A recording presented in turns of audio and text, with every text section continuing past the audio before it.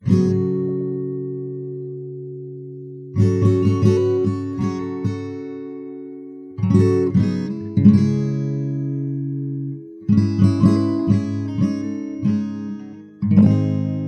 glacier is a big chunk of ice that is persistent, so it sticks around for a long period of time, rather than forming and then melting back into water within just a few years or less. It moves under its own weight, so it's not holding still. It's hanging out, getting big, and then eventually slowly shifting geographically because of how heavy all that ice it has accumulated has become.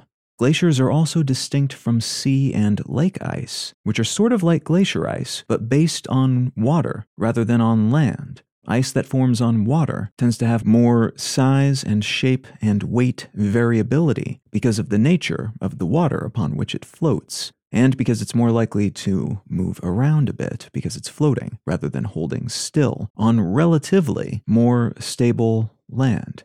99% of glacial ice on Earth is located in what are sometimes called continental glaciers, and sometimes referred to as ice sheets. These ice sheets are primarily based at the planet's poles because of how the globe is tilted, and thus where heat tends to aggregate, on average, more toward the equator, with less sunlight-delivered heat and fewer climactic systems moving and storing heat within the Arctic and Antarctic regions. But glaciers are also found elsewhere, especially in higher latitudes, because, again, these are regions that tend to be colder, and when it's consistently cold, these bodies of ice have the chance to form and then stick around long enough to accumulate more and more ice, eventually becoming so big that their heft causes them to start moving. Glacial ice holds somewhere in the neighborhood of 69% of the planet's fresh water, and that's important for many reasons. But most immediately, because runoff from these glaciers, water from portions of them that melts and then reforms year after year, serve as a fresh water source for around 22% of the planet's human population.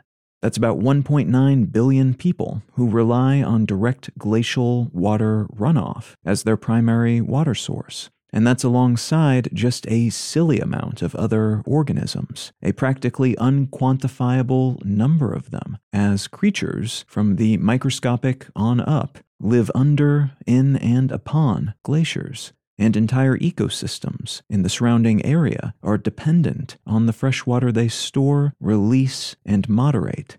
Just as the larger global water cycle moderates how much water is in any given place through processes like evaporation and rainfall, glaciers participate in and mimic aspects of that system by collecting and freezing water, storing it, but then also going through a regular freezing and partial melting cycle that ecosystems and humans have come to rely upon. They are why some areas aren't perpetually flooded, and why others aren't perpetually starved of water. And they store, among other things, carbon and methane, much of which is soaked up or generated by microorganisms that live within or under the glaciers, and most of which is then tucked away in pockets under or within the ice. These freeze-melt cycles also power many rivers and streams, which in turn enable water-based travel and hydropower. Cold water runoff closer to the glacial source also helps regulate temperatures by essentially pulling in heat and moving it further downstream. And many cold weather traditions and activities like skiing and snowboarding and mountain climbing and ice fishing are in part enabled by glaciers, as they hold the cold at higher altitudes and thus create the foundation for snow and the crisp, chilly temperatures in such regions. Glaciers have also, though, long served as a kind of canary in the coal mine for climate scientists, as they've been in a fairly consistent retreat since 1850. A year that's been identified as a bit of a pivot point for humanity, as there was a marked increase in the quantity of measurable greenhouse gases being released into the atmosphere, alongside a relatively small collection of adjustments to global weather systems and the aforementioned early glacial decline, which glaciologists have tracked and developed models for. Models that now suggest 1850 was the end of what's often called the Little Ice Age, which began maybe as early as the 13th century, but possibly was more recent, beginning in maybe the 16th century. In either case, this Little Ice Age ended in 1850 with a hockey stick graph increase in global average temperatures, and the same in average glacial melt and decline, a trend that seemed like it might be going away momentarily during the few decades ranging from about 1950 until 1980, but which then flipped back around with a vengeance headed into the 1990s and beyond. What I'd like to talk about today is one glacier in particular, sometimes called the Doomsday Glacier, and how we share information about and respond to big, psychologically weighty issues like those related to climate change.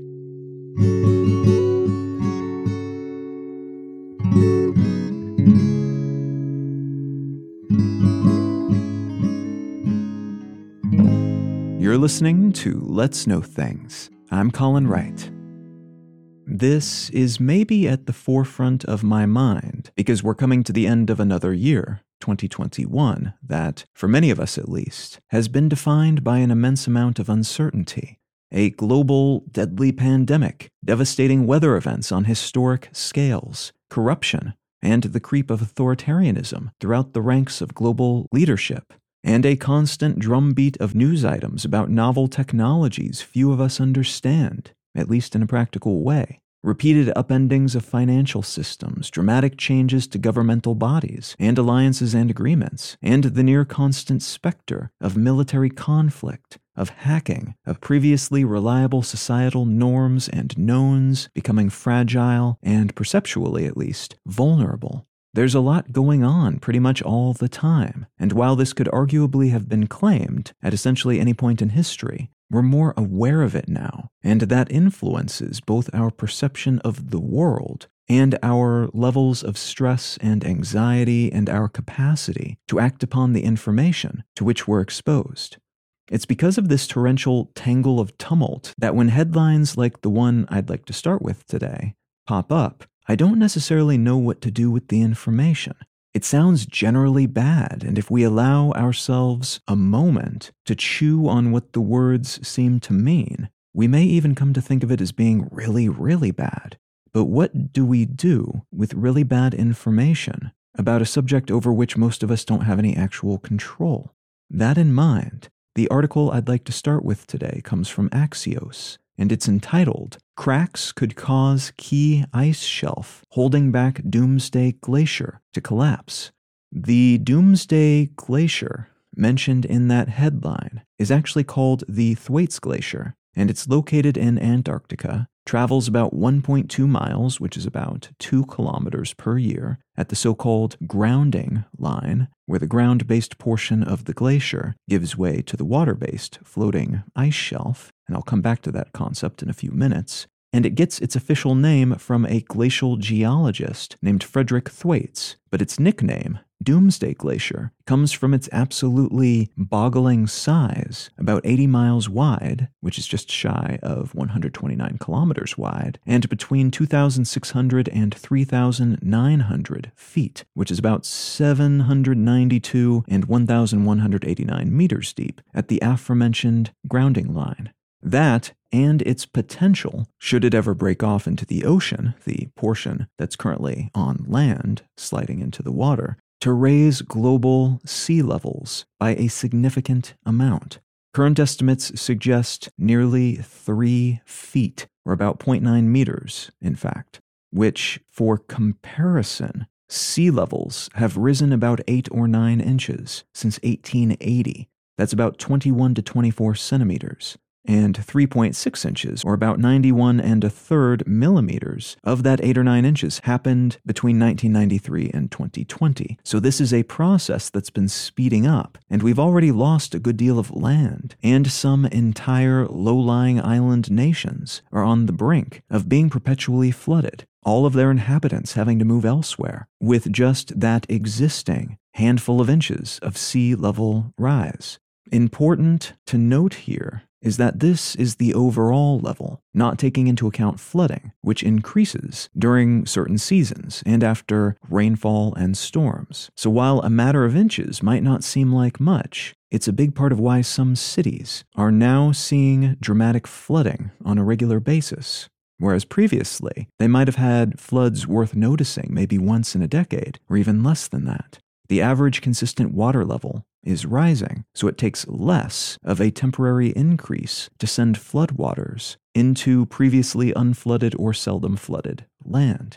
This is a big deal because in addition to those low-lying island nations that are already seeing the effects of this, 8 out of 10 of the world's largest, most populous cities are near enough to coastlines to be affected by sea level rise, and almost 40% of the U.S.'s population, 60% of China's, and more than 40% of India's are in highly at-risk areas, with the population in such cities growing every year in all of these countries, and in many other countries around the world as well that face similar problems.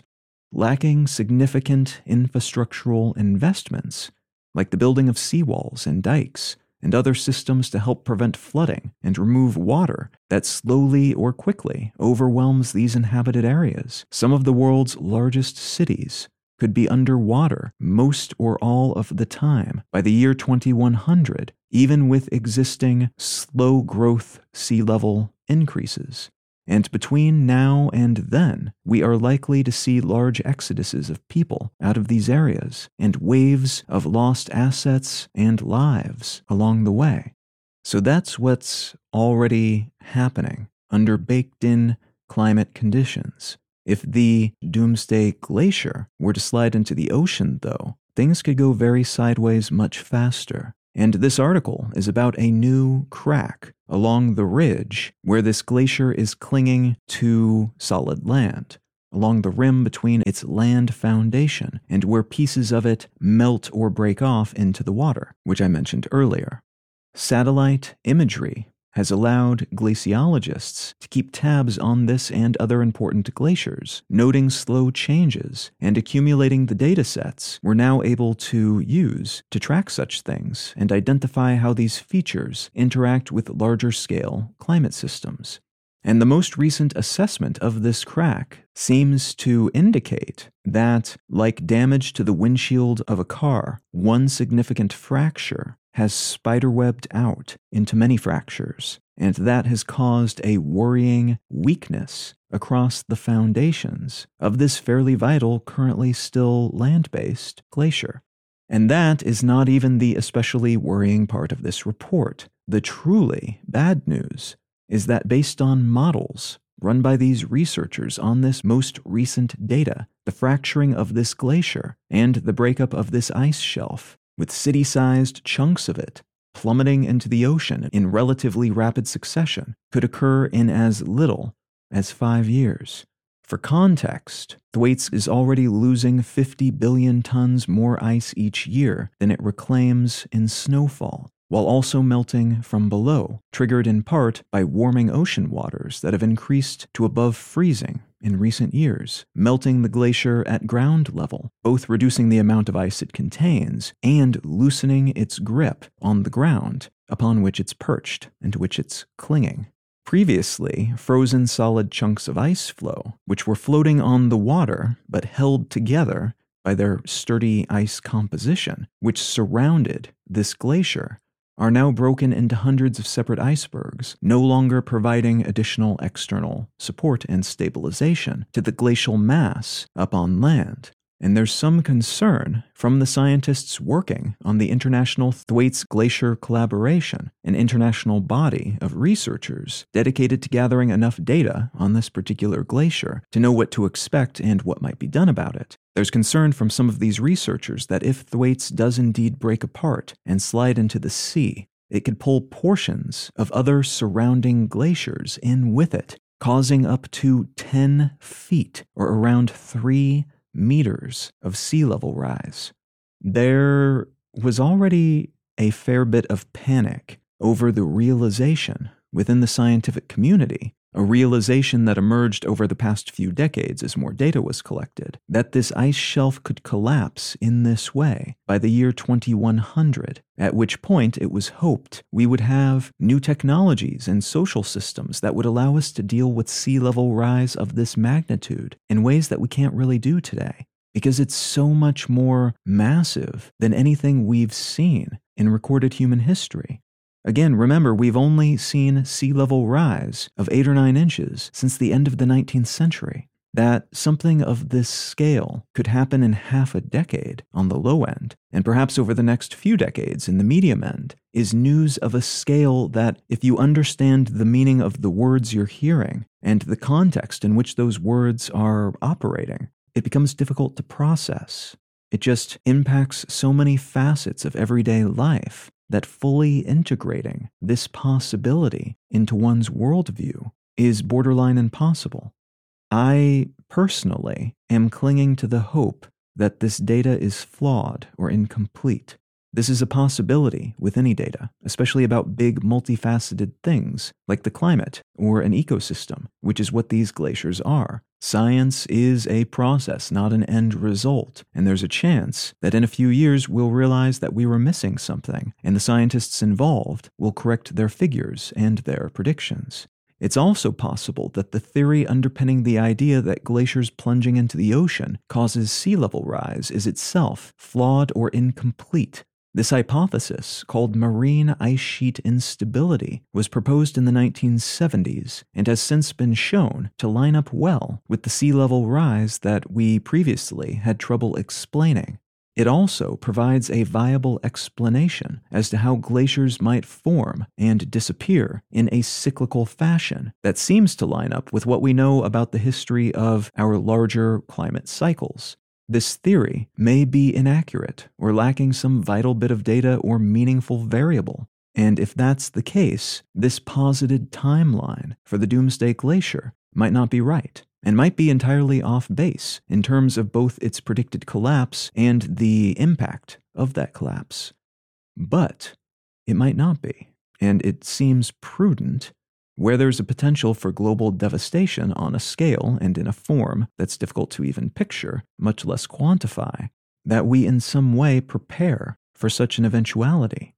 And right now, from within the tornadic swirl of existing cataclysms, it's difficult to even imagine an even worse-case scenario, and to imagine how on earth we're to be expected to deal with this horrible, world-changing event while we're in the midst of trying to solve several other existing world-changing events.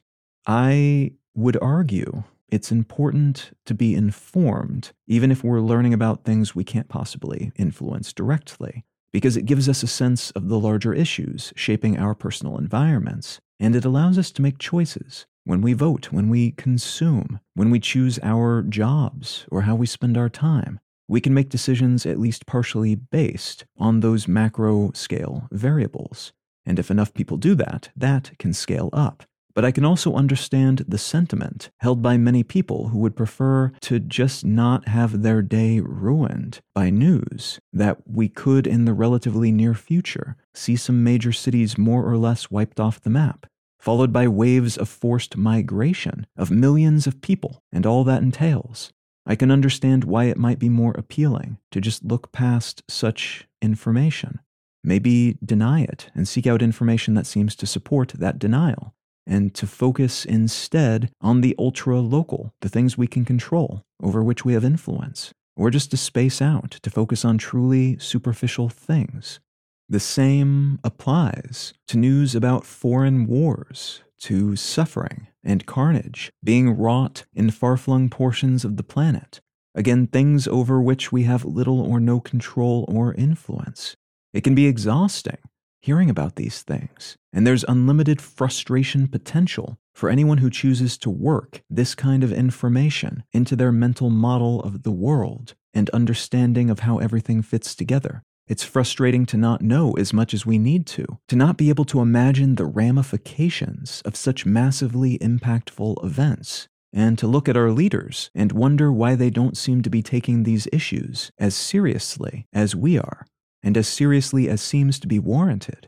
So while I would argue it's valuable to have at least a basic understanding of what the moving pieces are and how they fit together, I also viscerally understand the impulse to just not know, to not worry about it, to not expend my finite physical and psychological energy on things that are too big for me, and perhaps too big for our entire species, right now at least, to understand and control, and to instead step back from some of the arguably most important and vital things to ever happen to us and our global ecosystem, and to instead focus on things we feel we can actually do something about. It will be interesting to see how communication about this sort of issue, but also more broadly, evolves in the next few years to account for and possibly even directly address this sort of concept, because most of our existing channels for information dissemination don't seem to carry this type of signal with much clarity. It's tricky to distinguish hype from actual monumental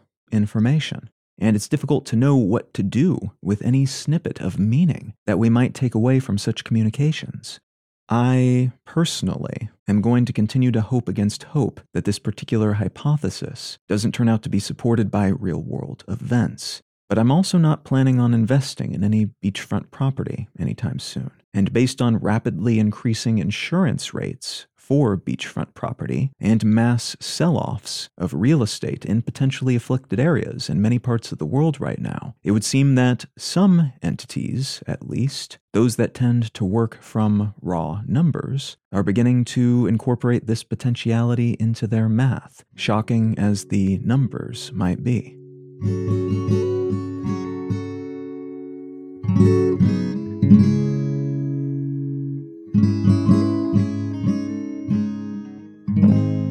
The book I'd like to recommend today is called Noise, A Flaw in Human Judgment by Daniel Kahneman, Olivier Sibony, and Cass R. Sunstein. That first author is the reason I actually picked up this book. Daniel Kahneman is a well-known author. He has written several books, including Thinking Fast and Slow, but he's also quite an enthusiastic researcher. The topic of this book, though, is the data and environmental and variable-based noise that influences judgments that we make, with a particular focus on judgments that should be as free of noise as possible. Decisions made within the scope of the law, for instance, spanning all the way over into how we manage our relationships and how economists forecast where things are going next. Now, if any of that sounds interesting to you, consider picking up a copy of Noise by Daniel Kahneman, Olivier Sibony, and Cass R. Sunstein. You can find out more about me and my work at Colin.io. You can find the show notes and transcript for this episode and every episode of the podcast at letsknowthings.com. You can find a bundle of my other projects, both written and podcast projects, at understandery.com. And feel free to reach out and say howdy on social media. I'm Colin Wright on Facebook and at Colin is my name on Twitter and Instagram and most of the other ones. Thank you so very much for listening. I'm Colin Wright, and I'll talk to you again next week.